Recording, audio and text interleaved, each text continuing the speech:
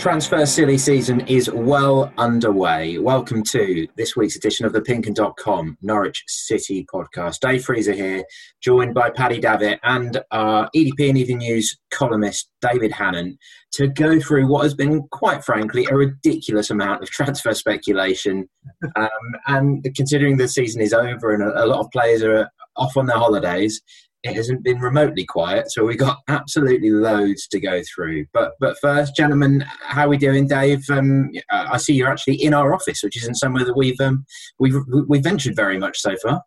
Yeah, I think it's the second time I've come into to work a shift in the last 4 or 5 months, and that's not to say I haven't been working, but trying to as little as possible, obviously. But yeah, it's only second shift I've come in to look around Archant Towers, if we can still call it that.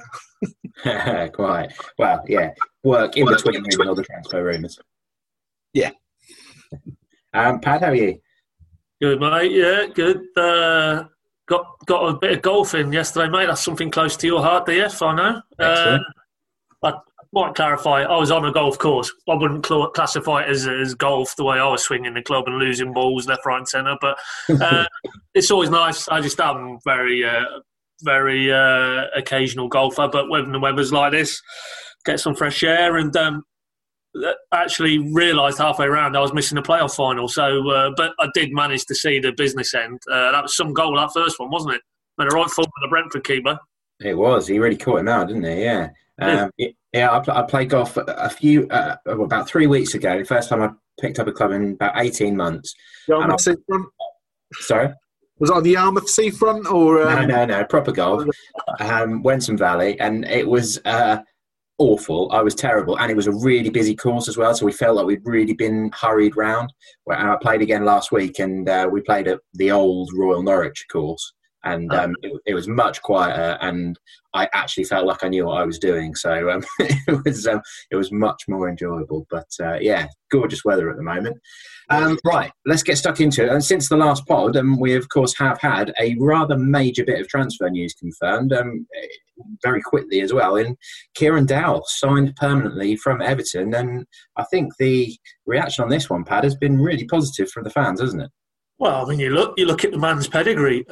His age, 22, so he's got his whole career in front of him, where he plays in the pitch, the type of player he is. You see the show reel. And also the fact that, he was with Everton's academy since the age of 7, so he's had a really good grounding. Top-end Premier League academy, very well-respected Everton. There we go, back to Wayne Rooney. They managed to produce him and 1 or 2 others along the way, so he's learnt the right way. And of course he was part of that England squad that won the FIFA Under-20 World Cup in 2017, so I can see why there's a lot of excitement. I have a slight caveat that he hasn't really kicked on, I don't think, and that might have just been he hasn't found the right club, and we all hope that is Norwich. But for a guy with that sort of pedigree, you'd have thought maybe by now, 22, in football in terms, we've seen with Norwich's young guns that isn't particularly young now. 22, you need to be really playing regularly week in, week out.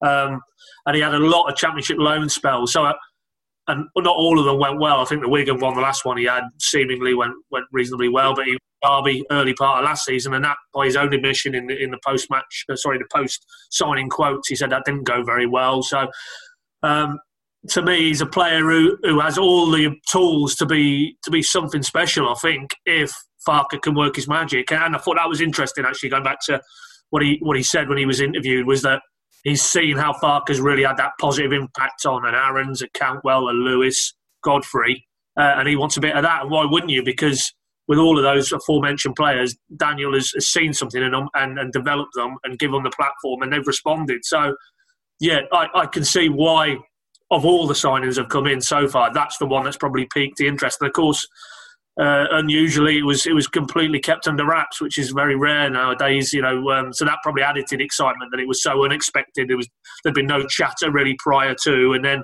suddenly, bang, whatever day it was last week is our latest signing. And on the face of it, a guy who could come in and really improve Norwich in an area of the pitch. Let's be honest. Duda didn't work. Stiepermann didn't work in the Premier League. We don't know where Buendia and Cantwell are going to be. So in an area of the pitch where I think Norwich needed to do something. And so there's a lot of positive vibes around this, but let's just reserve a little bit of judgment because he is still only young and he hasn't really had a settled period in his career with all these loan moves. So one maybe to get excited about, but maybe not expect him to come in and from day one in the Championship being the main man. But I like it, and I think most Norwich fans that I've seen reaction from are very happy with it. I mean, Mr. Hannon will probably give his view of it as well. But I think of the batch they brought in, him and Poeta for me are the two that stand out because I think by common consent they wasn't good enough. The stats tell you they wasn't good enough, albeit it was the Premier League, not the Championship, but they wasn't good enough in the top end of the pitch, and they needed to do something. And these are two positive moves. Yeah, he definitely looks a Farke player to me. And with it being confirmed, or the business being done so quickly, we've not seen any mention of a fee, have we? He only had a year left on his contract, so I'd imagine it's probably low seven figures, something just over $1 million, something like that. But that's just completely speculative. No. Well, I mean, I can throw in a bit of. I mean, you wouldn't be too far away with that figure. Yeah, low 1 millions. Yeah, but that's obviously the initial fee, and there'll be a series of add-ons. But he'll only hit them if he's performing and Norwich are performing. So yeah, on the financial side of it, great deal. Yeah, he was nominated for Championship Player of the Month on the day that he was unveiled, actually. He's also subsequently won Wigan's Goal of the Season competition for a brilliant volley. He scored a hat-trick when they smashed Hull 8-0. I think it's 5 goals in 12 games. So, Dave, what do you make of this one? I think a lot of people were pleased to see an established name coming in because, Poeta and Sorensen, they sound like interesting players, certainly on paper, but we don't know a great deal about them. We've seen Kieran Dowell playing against Norwich, for Sheffield United, for Forest. So you happy with this one?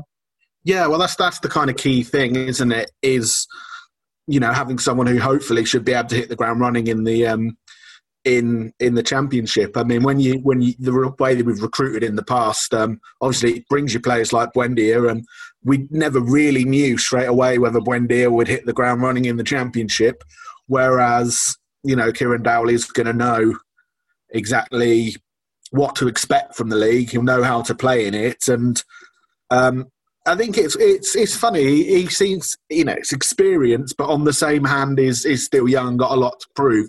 And in a weird way, perhaps the spell that didn't go too well at Derby, might well help him because he will hopefully be able to identify why it didn't work, what he needs to do differently, how he needs to grow from it.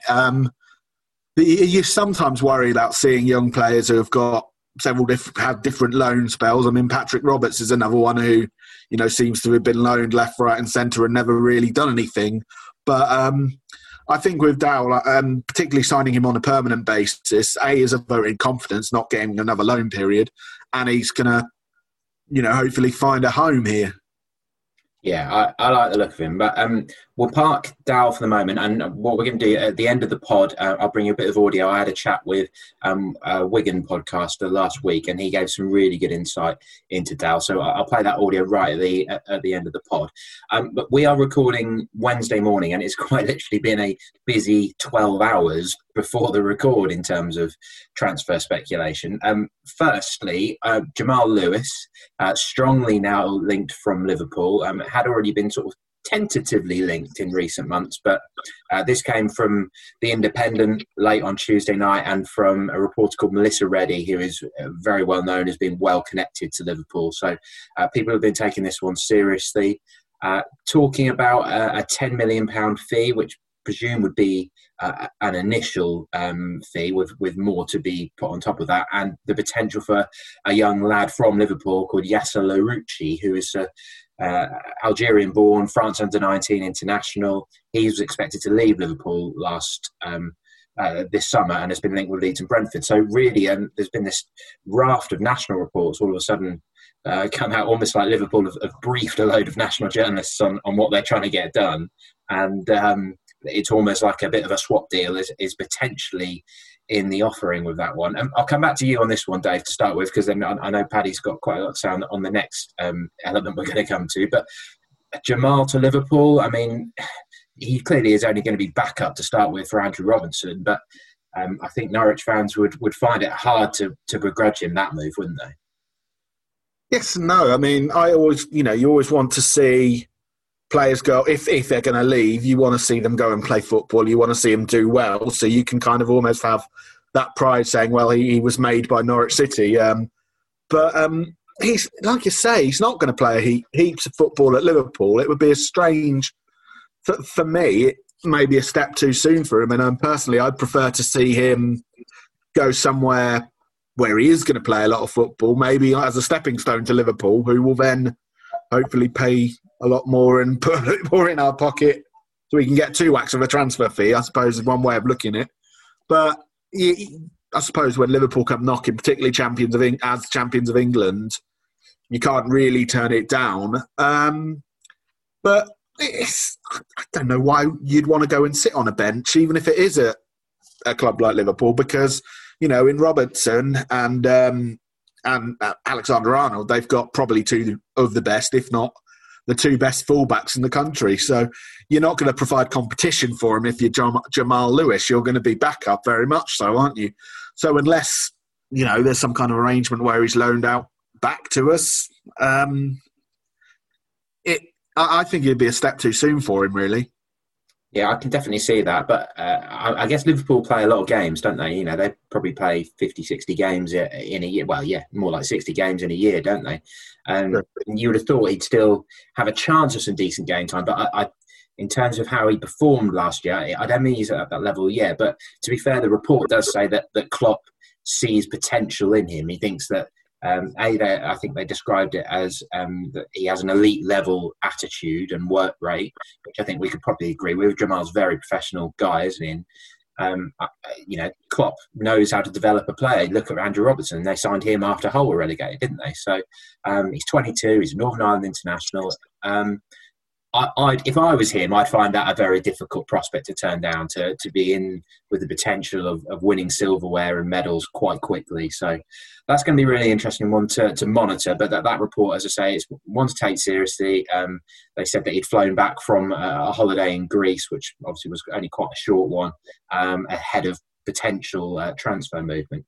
And then we've had a bit of a triple header just ahead of the pod, haven't we, Pad, in terms of movement potentially on Mo Leitner, Tom Tribal and Josip Drmic. Well, no surprise Drmic, because he said quite openly himself last week that they're in talks, but he's open to a move. So, it hasn't worked out for him. I think most Norwich fans would agree it definitely hasn't worked out for the club. So that isn't a huge surprise. And neither of the other 2, well known, both of those internally, have been told towards the end of last season that if it's workable for all parties, both still under contract till 2022. So, there's always contractual elements to these. But in terms of the football side of it, moving forward, Norwich don't feel that they're probably going to be part of the journey. It's certainly leading parts, and it might be in the best interests of all. Today's development is that Leitner's agent has actually spoke to the Press Association and just confirmed that, essentially, that very amicable, but all parties in agreement, probably best that he moves on. And they will now work to find, I think his phrase is, a workable solution. So, and Tribal is in the same category. If you remember, Leitner, background there, played 10 times last season. There was reports of a fallout with Farke. I put that to Farke. I think it was after the Southampton game. So we're going back to before Christmas. Daniel, as you would do, you would expect, played that down, but didn't play since Preston and the FA Cup. Then he went off and had hernia surgery. So then you add in players are already coming in now, Dowell, City, Sorensen, more so in that position of the pitch. So for me, that's pretty clear that the road has come to an end for Moritz Leitner at Norwich. Tribal, less obvious perhaps, but then, he didn't play towards the end of last season. I know there was this talk about his wife is pregnant. He was back in Germany. I think that was a little bit more convenient thing to put out there as to why he wasn't featuring in the last couple of games, given they had so many injuries. I asked Daniel straight after the Man City game, where was he that day? Because he'd had to play put two keepers on the bench. Couldn't even fulfil their 9 spots on the bench, and Daniel just rather diplomatically said it was for personal reasons. So I think if you read between the lines, you could tell that this, where we are this morning publicly now, is a position that both the club and the players and their representatives had reached towards the end of the season. We know Daniel and Stuart for about the last 3 months have seriously started to think about planning, even when they were still fully focused on trying to stay up, but the planning has been in place. Look at all the new signings, look how quickly they got them over the line. So part of that is, and Stuart was quite candid when we went and spoke to him after, I think, the Brighton game, there will be departures. There will be players who were on the journey who will no longer be on the journey, and they will be moved on quickly, and it'll be on the club's terms. So to me, that was a very clear message that put aside, and we just touched on one of them, the crown jewels players who are slightly different scenarios because obviously they're highly valued commodities. But I think that was also a message for the wider fan base from Stuart that maybe the bulk of the squad, there are players in there who probably won't be with them on the next stage of the journey. And as I say, that's where we are. So not a definite that all three will be gone, because they obviously have to find potential clubs who are willing to sort of meet the financial requirements of Norwich as a club and the players themselves. But I think it all seems to be leading to probably those three at some point between now and the end of the window won't be Norwich players anymore. Yeah, Leitner's no great surprise. I think we were sort of expecting him to go in January, weren't we? And then that never came off. Dermot, I mean, the break came at a bad time for him because he was just starting to find a bit of form, wasn't he? But in general, his attitude hasn't screamed commitment, I wouldn't say. I don't think I've seen, a lot of the players have put up some kind of social media post, haven't they, sort of apologising for relegation or saying it's been a difficult season or whatever. I haven't seen anything like that from Dermot at all. So, that doesn't mean anything, but just when you pair with what we do see from him on the pitch and stuff, he doesn't seem like a player that you want in the trenches alongside you at Rotherham on a Tuesday night in January or whatever, does he? But who knows? He's obviously got ability as well, so it's going to be an interesting one to monitor. And you would need to see signs that he is 100% committed to the cause if he is going to stick around. But Dave, if I come to you on Tribal, I mean, he's obviously been a very popular player with Norwich fans in his time here, isn't he? 3 years, and he scored some crucial goals. He did perform well at times in the Championship, but after the restart in particular, Daniel did seem to put a bit of faith in him, and it didn't work out at all. I thought he was probably one of the worst performers for Norwich once the season resumed. No, it kind of makes you wonder. And then this, it's not my job to kind of go into his, his personal life, but you do wonder what's happening behind the scenes. He didn't, to me, he's always been a good servant to me, and he's. I think of the three that the names cropping up, he's the one I'm kind of most surprised to hear being linked and moved away, because he, by all accounts, he's been certainly off the field. He seems to be one of the players that is very much tried to make Norwich a home and ingrain himself in the community. He's done, between him and Anna, they've done lots of, charity work locally, getting themselves involved in the community, and obviously he's another player who's been searching for a home for quite some time. And, he has been a little bit off the boil, certainly since the restart, as you said. He'll be a player if he goes, he'll leave on good terms with the fans, I expect, and would have quite a lot, fond memories of him. He was colossal in that game against Leeds, in the promotion season. That's one of the best defensive midfielding performances I've ever seen. He was everywhere, and on his day when he was really switched on, fired up, and geared in gear, he was terrific. But it does seem, I don't know whether something's happened that behind the scenes we don't know about to unsettle him, maybe. But yeah, it'll be a shame to see him go, but I think it is what it is. Yeah, I think equally, a lot of fans would be quite happy for him to stay if they don't find a new home for him. But we'll see. But you remember, Pad, was it after the Arsenal game in the League Cup in Farke's first season when he came out with that quote about it was probably you asking about how well Tribal had played that night, and he said something like, "I don't want to talk him up too much because Chelsea will be wanting to sign him." Yeah, that rings a vague bell. Yeah, I mean, I was told by somebody inside the club, but I mean, and it's putting a lot of pressure on the boy Sorensen because he is stepping up and he's a young man, but that he is basically Tribal with legs. That's how internally they see this lad. So, if that is the case, and he is the new Tribal essentially, but with a bit more dynamism and athleticism, then yeah, I think it is just the natural shedding and evolution that needs to go on, because I think Stuart Webber particularly is very mindful of they need to shake it up. They need to freshen it up. I mean, he said again in that interview that, 3 years is a long time essentially to have the majority of those squad in place and draw a parallel with the Alex Neil era. When they went down, Neil went completely the other end of the scale and was so loyal to that group of players who'd got them up via the playoffs in Wembley. And when he left, he basically said that was his one big regret, that he wasn't in this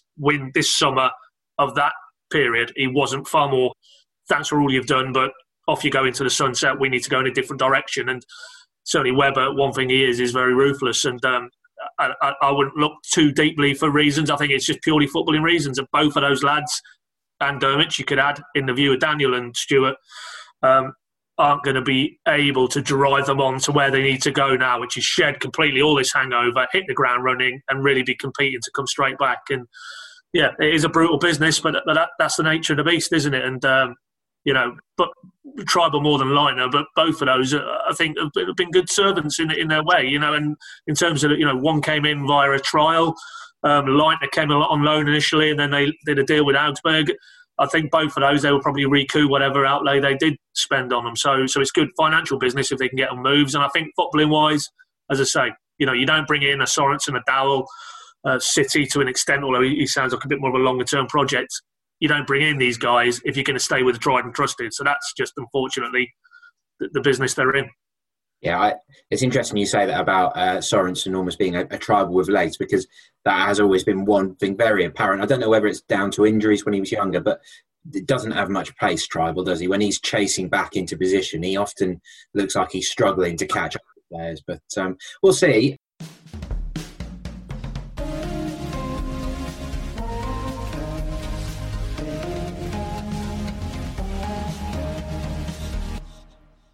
We're just getting started, really. We've already gone through Dowell, Lewis, Leitner, Tribal, Dermich. If I come back to you, Pad, on Timu Pukki, who's been making sort of some strange... Dave, I forgot about him. It's been that manic, hasn't it? I completely forgot about your Besiktas fan. I mean, this has almost been a bit fun, hasn't it? Besiktas fans bombarding his social media accounts, trying to get him to sign almost. And that sort of looks to have come to a close pretty much now, doesn't it? Well, who knows? It's with this saga, you wouldn't say definite, but I think there was some. His management team have basically said there's nothing in that Besiktas link.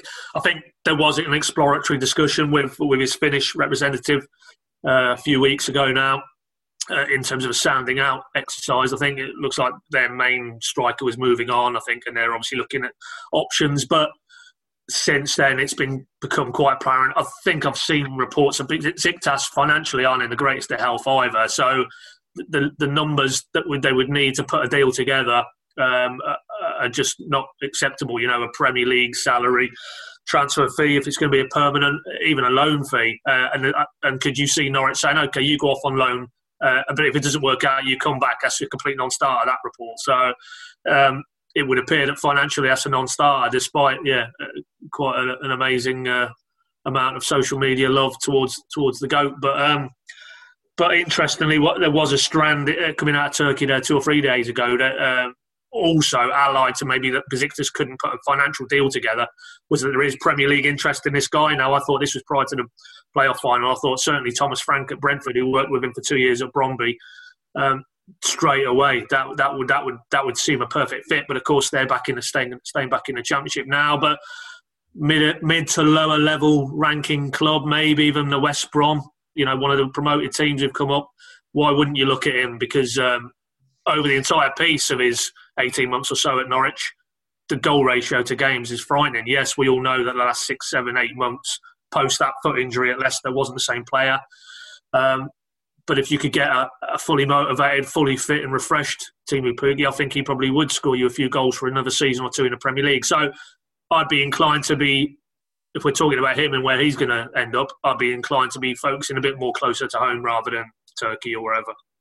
Okay. I thought Daniel's quotes about Timu were quite interesting. Talking about how he could be an asset again in the Championship. I thought that almost sounded like he was reasonably confident he was going to stay. But Sky Bet actually opened a book on this, didn't they? And they had Besiktas as favourites, and then Burnley as second favourites. Pookie doesn't really seem a Burnley player to me, and then West Brom as the other team. So that's one to monitor. Buendia to Leeds, that's been sort of bubbling away in the background, isn't it? But again, quite tentatively. I mean, Bielsa is the obvious link there, isn't he? And I could see that one there. Like, he would definitely fit the Bielsa style, wouldn't he? Obviously, the language would be no barrier to him as well. He'd be able to communicate really well with Bielsa. He might even sort of help in the dressing room in that side of things. But that one's been fairly tentative, so I won't spend too much time on that. Dave, if I come to you on Ben Godfrey, deep breath. I mean, this is all pretty much in the last week. They've Manchester United have been linked in the Express. Sky have said Bayer Leverkusen. Reports in Italy have said AC Milan and Napoli. Just before this last week, we've also had Borussia Dortmund, Red Bull Leipzig, Newcastle, all linked. The price seems to have slowly come down to a more realistic sort of 25 or 30 million from, at one point a few weeks ago, talking about 50 million, which just seems ridiculous. I can't see any way they're going to get that sort of money. Are you fairly convinced that Ben Godfrey won't be a Norwich player next season, or still taking it with a pinch of salt? Well, I've been convinced that Ben Godfrey wasn't going to be a Norwich player next season. I think all it took for me is Rio Ferdinand's punditry. Every single time Norwich were on telly and Rio Ferdinand was one of the pundits, he would mention Ben Godfrey. He would do it. To me, it felt like he was doing backflips, not to criticise Ben Godfrey. Well, I just find it so strange. Ben Godfrey is decent and is going to be a great centre-half. There's no two ways about it. But I just can't get my head around. I'm worried I'm going to try and talk the club out of some money here, but I don't really understand how a 22-year-old, or is it 21, 22, however old he is, in the worst defence in the Premier League, is coming away smelling quite so of roses. Because, I mean, he makes a few, he makes the odd champagne block on the line, or puts his body on the line and something that will look good in the show reel. But at the same time, he's prone to making mistakes. He'll overthink things sometimes. His distribution, sometimes it's brilliant. Sometimes he doesn't know what to do with the ball and can get caught out of position. I don't understand where all these links are coming from, other than the fact that he's got a very, very, very busy agent, it seems.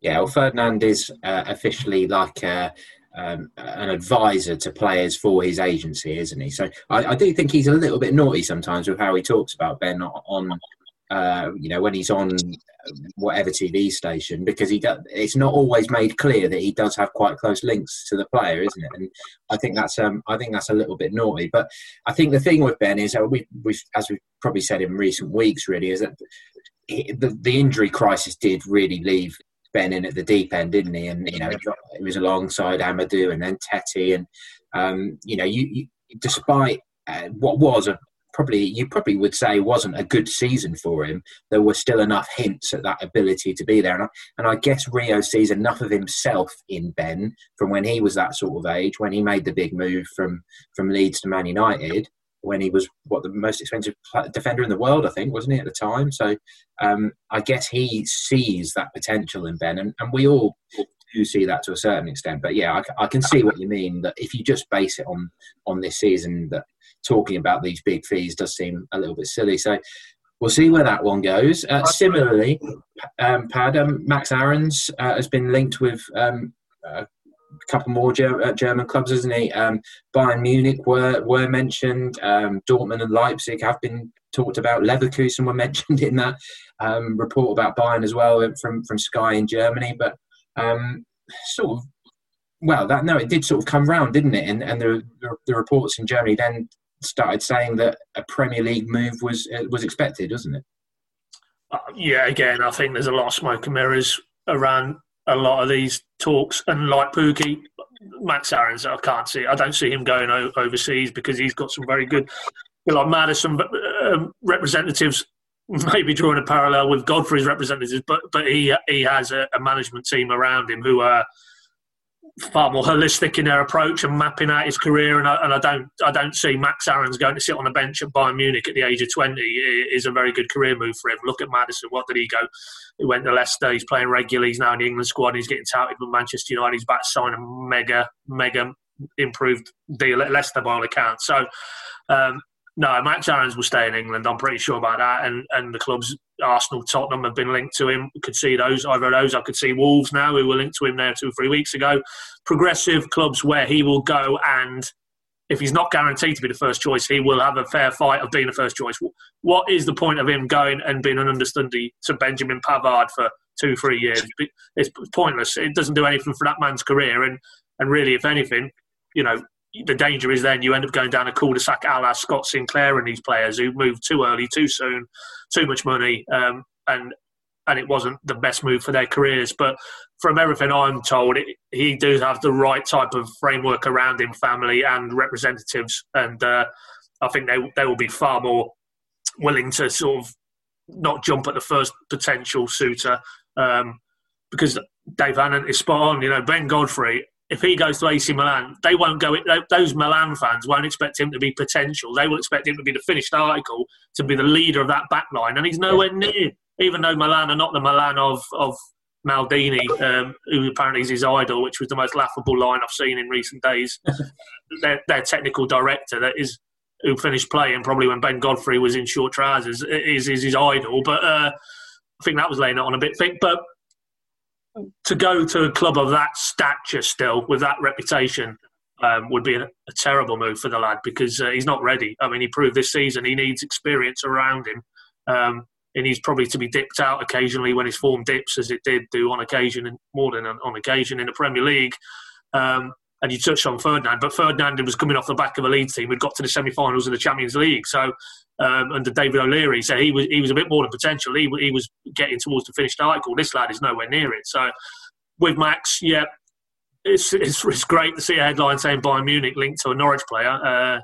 That sort of underscores what these lads potentially could go on to do. But right here, right now, terrible move for the lad to go to a club of that stature, because he won't play games. And the reason he is where he is now and getting talked about so well is because for the last 2 seasons, essentially, he's played regularly week in, week out, first at the Championship, then at the Premier League. He's got into the England under-21 setup.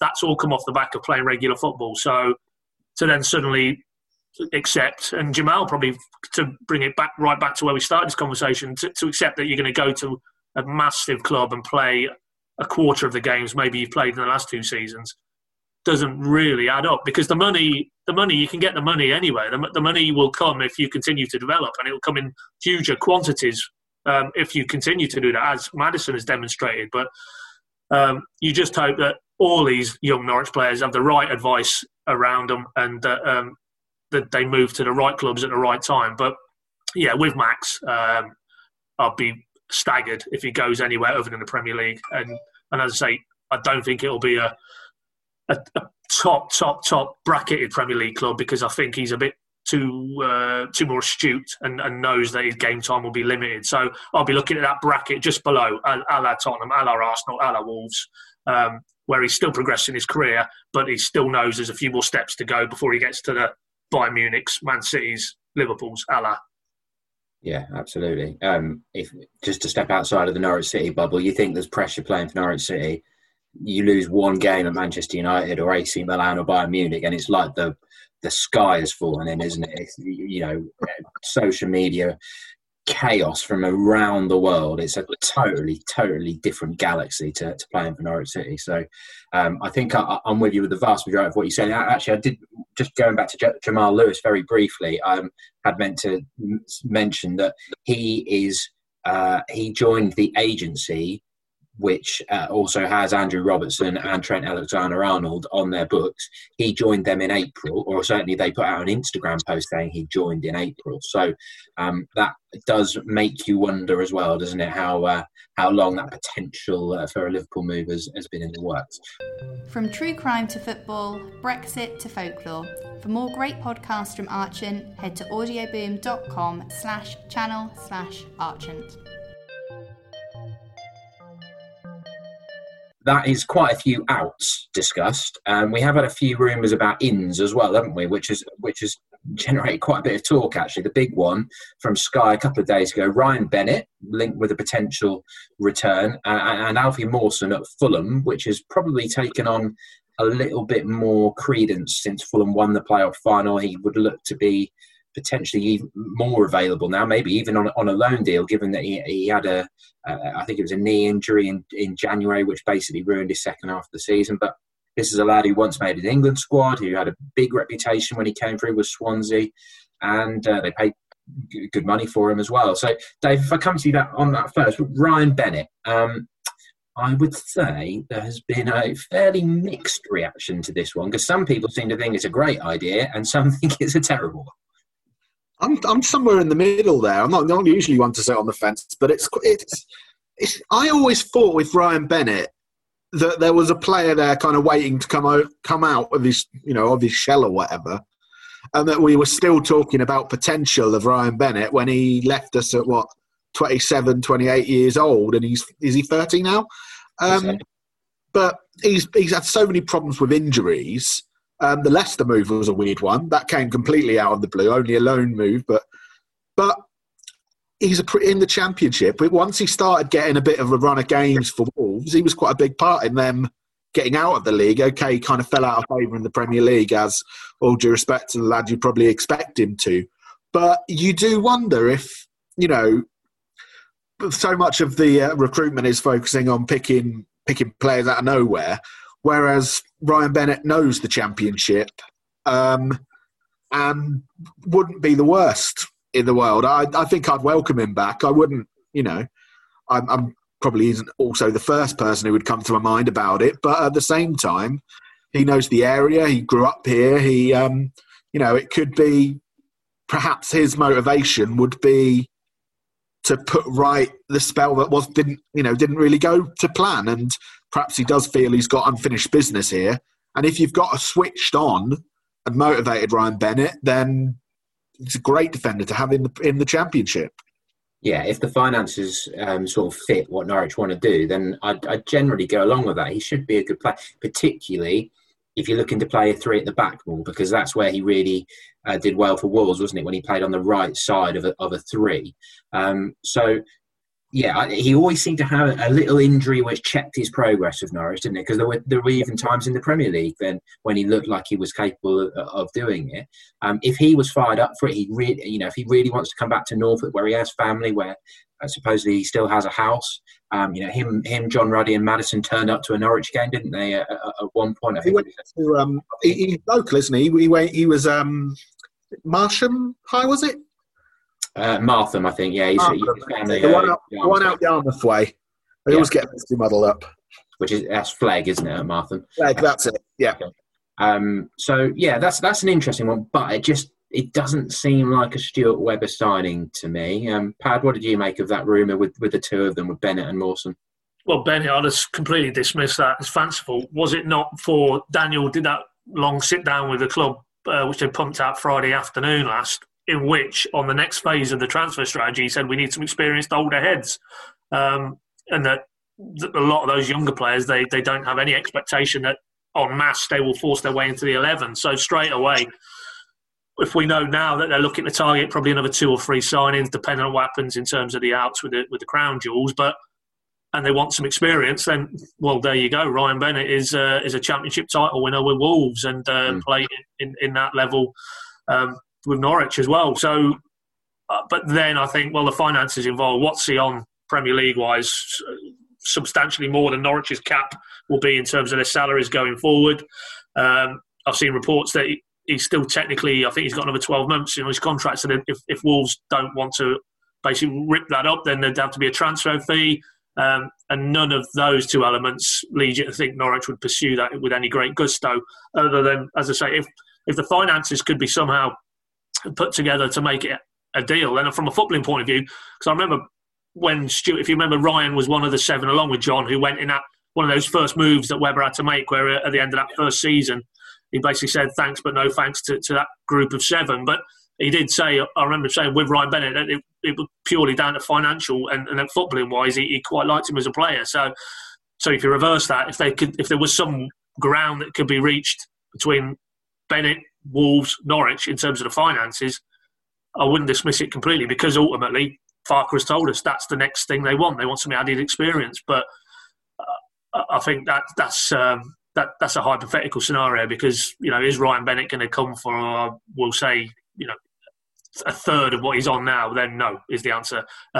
Norwich aren't going to break their structure. They've made that quite clear. That's the path to where they found themselves before when Webber first arrived. That's not going to happen. So the financials would suggest that's a non-starter for me. And Mawson, again, financials, unless there was a loan deal that can put together, and even then Fulham would have to substantially subsidise his wages, because you can guarantee if he's on a contract that is now Premier League inflated, which they will be, although Fulham players will get uplifts, I'm sure, written into their contracts. Again, financially, don't see that working. And Mawson might now. Okay, he wasn't involved. I saw him there in his tracksuit last night.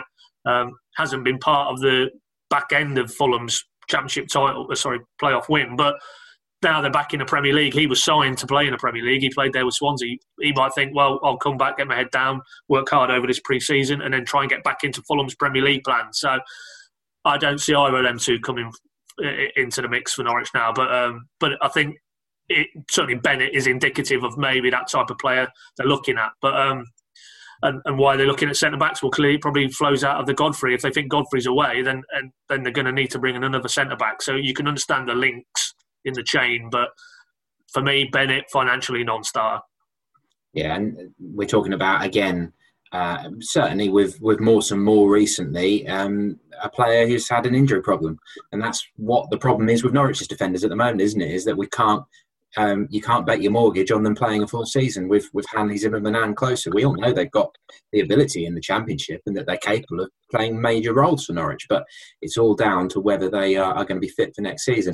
There was one other link with a defender, wasn't there? But it was in L'Équipe in France, which is obviously a very major publication over there. A young PSG defender, Loic Mbesso. He's on the Golden Boy shortlist alongside Max Aarons, which is, the best under 21 players in Europe. He has played, made a few appearances for PSG, but it's supposedly surplus to requirements there. But to me, that feels like one that they would have been scouting as a Premier League club, and I don't see somebody moving with that sort of CV that he's got already. He's captained France throughout the youth levels. I don't see that being a Championship move.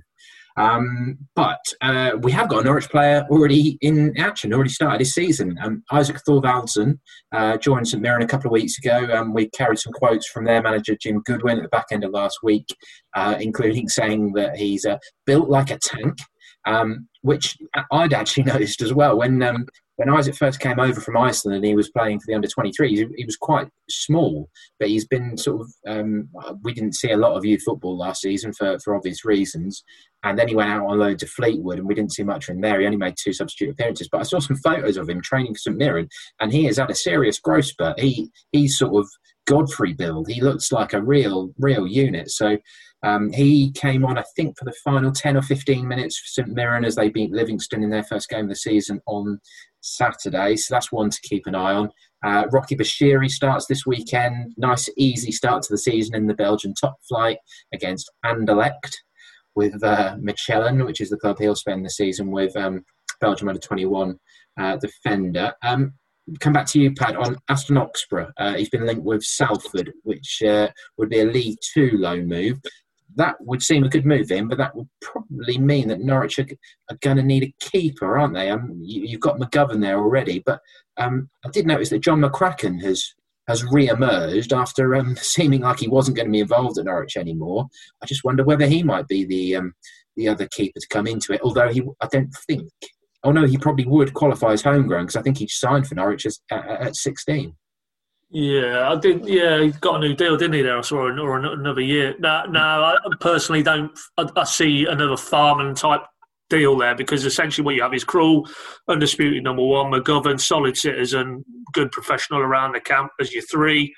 You need your 2 because if an Oxborough, McCracken, we know Archie Mayor's off to Kingsley, and I think that group of lads, and we touched on it earlier, there's nothing down for them to be sat on a first-team bench week in, week out. At their age, they need to be progressing. Aston had an excellent loan spell last season in Conference South, and they all need to be playing. So that leads you to think they'll be all out the door. Obviously, they'll need to keep a development keeper. That could be McCracken, we don't know. So really, purely on the numbers, they do need to replace. And I think the beauty of bringing in and when I say farming, I mean a loan type of deal, is that it is essentially a holding pattern in your number 2. If you think Krul's going to be here, he's going to be the undisputed number 1. Of course he is. Unless he gets injured, he's going to play. So you want a reliable number 2 who, ideally, a bit like Farman, could come in and maybe put a bit of pressure on a Tim Krul, so he maintains that standard he's reached now. But ultimately, it just allows for another season to pass, and then hopefully one of those younger lads really kicks on again. And if Oxford got himself playing regularly at League 2 with Salford, I mean, that's a really good move for the kid, because that is the step up he needs. And we won't know with any of these younger lads if they can really be viable first-team alternatives for Norwich unless you test them. And I think that would be a test to go from where he was to playing regularly in League 2. And who knows, this time next summer we could be talking about Oxborough as coming into the reckoning for maybe the number 2 at Norwich. So, yeah, I think, and the reason again, why would you go loan? Well, what is the point? Unless you feel that Krul isn't going to be around, why would you go and spend money in an area of the squad where you feel you've already got an established number 1, when that can be better spent elsewhere? And you've also got, you hope, some good young keepers who maybe in a season, 2 seasons, are really going to emerge as viable alternatives for Norwich. So, yeah, I don't have any inside track on that, but I think looking at it, it probably makes sense to explore the loan market, I think, for a number 2 for this season anyway. Yeah, the Wealdstone fans were raving about Oxborough. I mean, that's National League South, so step 2 of non-league, but he got a title winners medal. But they were really, really impressed by him. He's definitely got the size on his side. The reason I mentioned McCracken really is because I remember when he coming through, he's really good with his feet. He's very much a modern goalkeeper. And that was the problem with McGovern, wasn't it? Is that when he did step into the team last year, he just didn't link in with the defence well enough. He couldn't really be a direct replacement for Tim Krul. And like you say, he's a solid citizen. He's almost a bit like a goalkeeper coach, isn't he? In what his role really does now, and acts as cover. But that's going to be an interesting to watch. The under-23's top scorer last season was a lad called Ghassan Ahadmeh, Moroccan-born, had been playing in Spain. But he's now been loaned out to Real Oviedo's B team with the option for a permanent deal. So that sounds like a parting of the ways is coming there. So, I mean, we'll try and keep an eye on him. But if he's not even playing for Oviedo's first team in the second tier in Spain, then I don't think we'll be able to keep much of a track on him. Sean Ragger he was released. He's joined Portsmouth permanently, and Timmy Odesina, he was an academy defender. He is staying with Hartlepool, which is where he was on loan, if I've remembered that one correctly. Right, and I've saved the best one for last for you, Dave, because I know you're going to love this. Mr. Wes Hoolahan, back in English football, has finally signed for Cambridge United. Will you be heading down to the Abbey to see Wessie in action? I tell you what, I certainly would be if they draw. He finds himself up against Ipswich in some kind of cup. Wouldn't it be amazing to watch? Wes Hoolahan tear Ipswich apart one more time in the Johnson's Paint Trophy or whatever it's now called. Yeah, and Lambert as well. Yeah, I mean, obviously, with when fans are allowed back in the stadium, of course. But it was a bit of a surprise. He went over to Australia. He had an injury which kind of held it up, didn't it? But fair play to him at 38, playing in League 2. He's still hungry to sort of try and get one last bit of promotion. Right, still at 38, he'll still be the best player in that league. Absolutely. Right, well, I think we should probably wrap it there because we've got through so much there, and I just want to bring that bit of audio with the Wigan fan at the end of the pod. So we'll be back with you very soon. Of course, Fulham promoted; they joined Leeds and West Brom in heading out of the division to the Premier League, and we're still waiting to hear who Watford and Bournemouth's new managers will be as well. So there's going to be loads more to get our teeth into ahead of the start of next season, but it's transfers that are dominating at the moment. So Dave, Pad, thanks very much for your time, and I'll close this week's show. You can also hear us on Future Radio 107.8 FM. I should also say the pod is always played out on a Wednesday night with those guys. But just finally, this is Adam Pendlebury from the Pride with Unity Wigan podcast. We had a chat about Kieran Dowell and how well he did on his loan spell with them. Well, yeah, so our hearts certainly go out to all Wigan fans at the moment. It's such a shame after that run of form. The football community have sort of rallied behind us. We've had a lot of donations to our sort of crowdfunding sites as well. So we've done well. Great stuff. And Paul Cook was a Norwich player briefly as well, so it's good to see him doing well. But I guess this sort of ties nicely in from a Norwich perspective with Kieran Dowell signing, but it seems like he was a fairly big part of that decent run of form, wasn't it? Yeah, absolutely. Yeah, I mean, it was funny because we signed him on loan in January. He made his debut in the cup match against Leicester and didn't really do anything.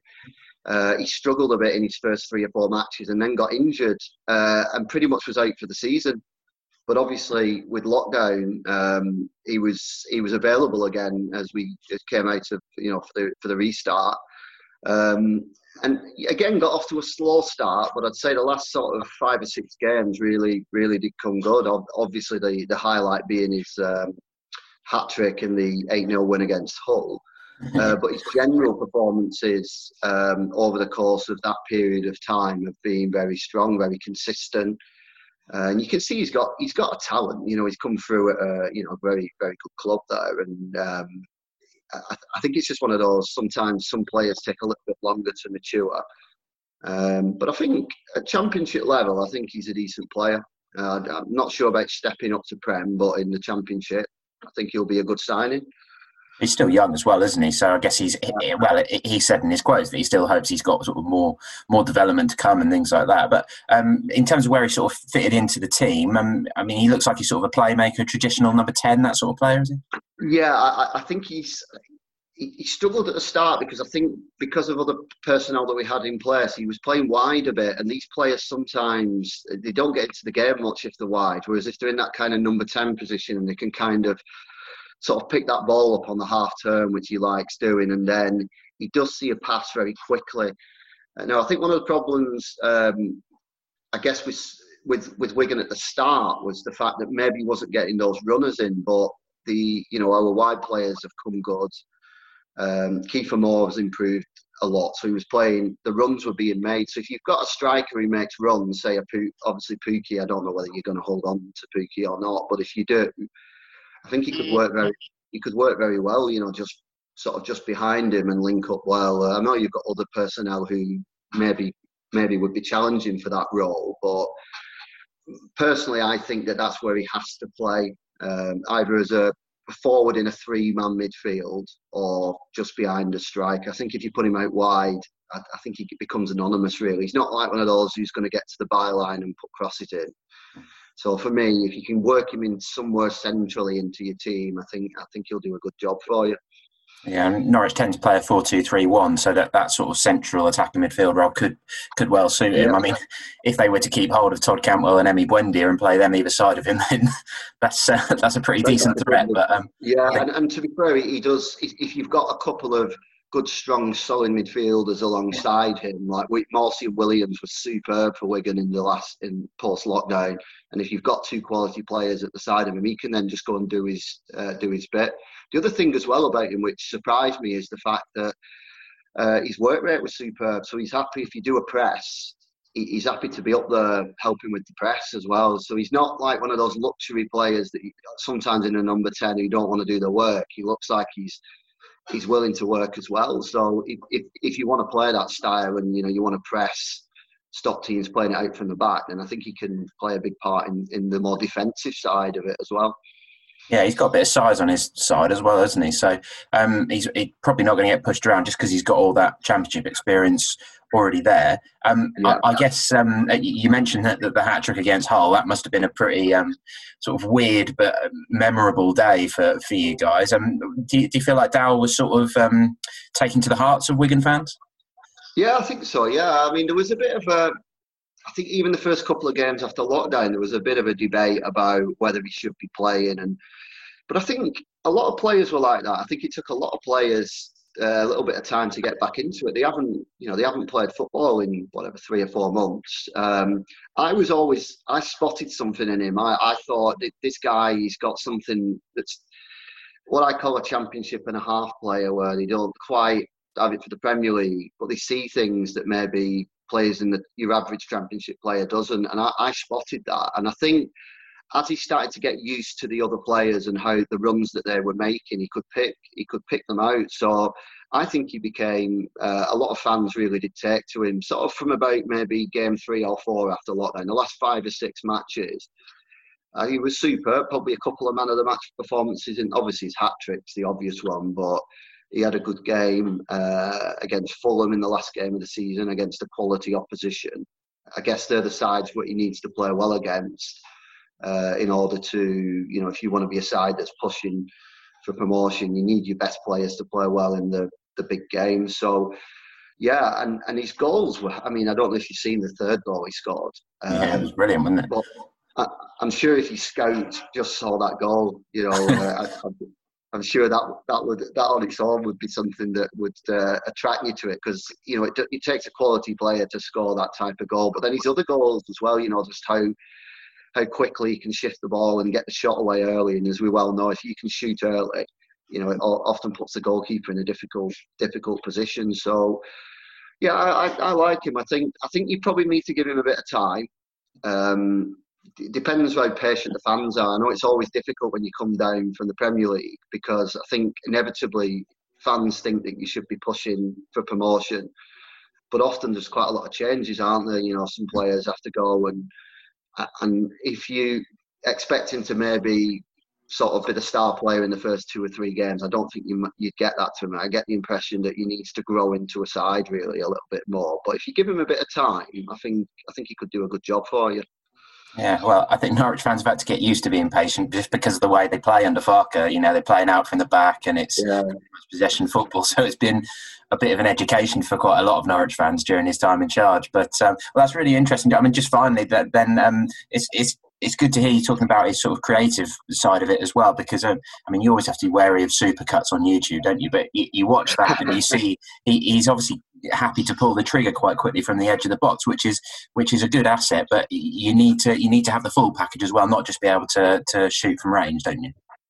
Yeah, I think if you're just a shooter, I think eventually good players get wise to it, and they don't give you that space. You have to be able to, also sometimes feign to shoot and maybe play that pass in. If you've got good wide players as well, he can bring, or fullbacks in particular, he's good at getting, because Wigan's fullbacks love to push on. So he was quite good at getting them into the game as well. So he's good at bringing your better players into the game. But obviously can take you by the scruff of the neck himself if you need to, and it got to put a good quality shot in. And he also seems pretty good with both feet, from what I can tell. So yeah, I think he can contribute a number of different aspects to Norwich next season. Great stuff. Well, you sold him to me. It's definitely worth giving him a chance. Yeah, we'll give him all a chance. To be honest, in my view, we were the best team in the Championship after lockdown. So, and he played all the games in it. So, you can't, if you're playing that well, you can't carry a player, can you? So he's clearly contributed something to that run of form. Yeah, he got nominated for Player of the Month as well, didn't he? Championship Player of the Month. So, absolutely, yeah. I think Norwich fans are just pleased to have signed somebody who they know, because quite often they sign players from abroad who we all have to scurry off and research who they are. But well, to be fair though, I don't think many people had heard of Pukki. Quite, yeah, including me when he signed, despite having 60 appearances for Finland or whatever it was when he signed. So, yeah, they've had a few misfires with their scouting, but they have had some real successes as well. So it'll be interesting to see. But if you guys are interested in following the Wigan situation, then the Progress of Unity pod is at PWU Podcast on Twitter, where you can listen to Adam and the guys, and it's well worth following. And just finally, Adam, thanks for coming on, and we'll keep our fingers crossed for you to see whether that appeal works out for you. Yeah, and obviously good luck for next season, hopefully. And if we don't win our points appeal, we'll try and give Ipswich a good beating for you. Nice one, cheers.